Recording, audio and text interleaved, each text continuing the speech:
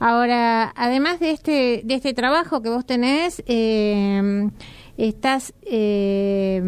un proyecto de construcción colectiva sobre el tema de memoria, que se llama Radio por la Memoria, que en realidad, contá brevemente de qué se trata, así podemos pasar un audio pequeñito. Dale, básicamente nació como un trabajo final integrador. Estaba buscando cómo evaluar a mis estudiantes poniendo en juego todos los contenidos vistos durante el año en la materia que doy en el ISEC. Y se me ocurrió durante una marcha de la memoria, que estaba tomando una grabación de un paisaje sonoro ahí en la marcha del 24 de marzo, mirando unas fotos de personas desaparecidas, me pregunté cómo la radio, así como la foto le devuelve la presencia, el rostro por un momento, cómo podría ser la radio para devolverle la voz.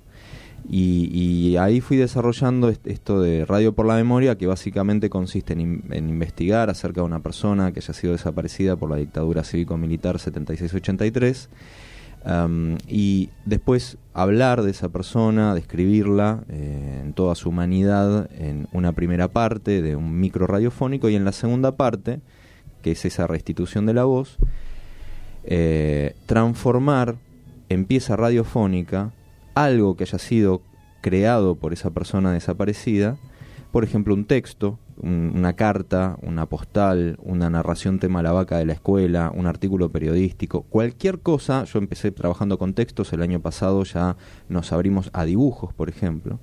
Cualquier creación, cualquier obra de esa persona es transformada, transposicionada, es el término correcto, a radio. Entonces ahí en esa transposición ponen en juego todos los conocimientos sobre expresividad radiofónica, que es uno de los ejes que yo trabajo en mi materia, y al mismo tiempo obviamente hay una tarea periodística muy fuerte, se labura guión, casting y dirección de voces, hay un despliegue integral.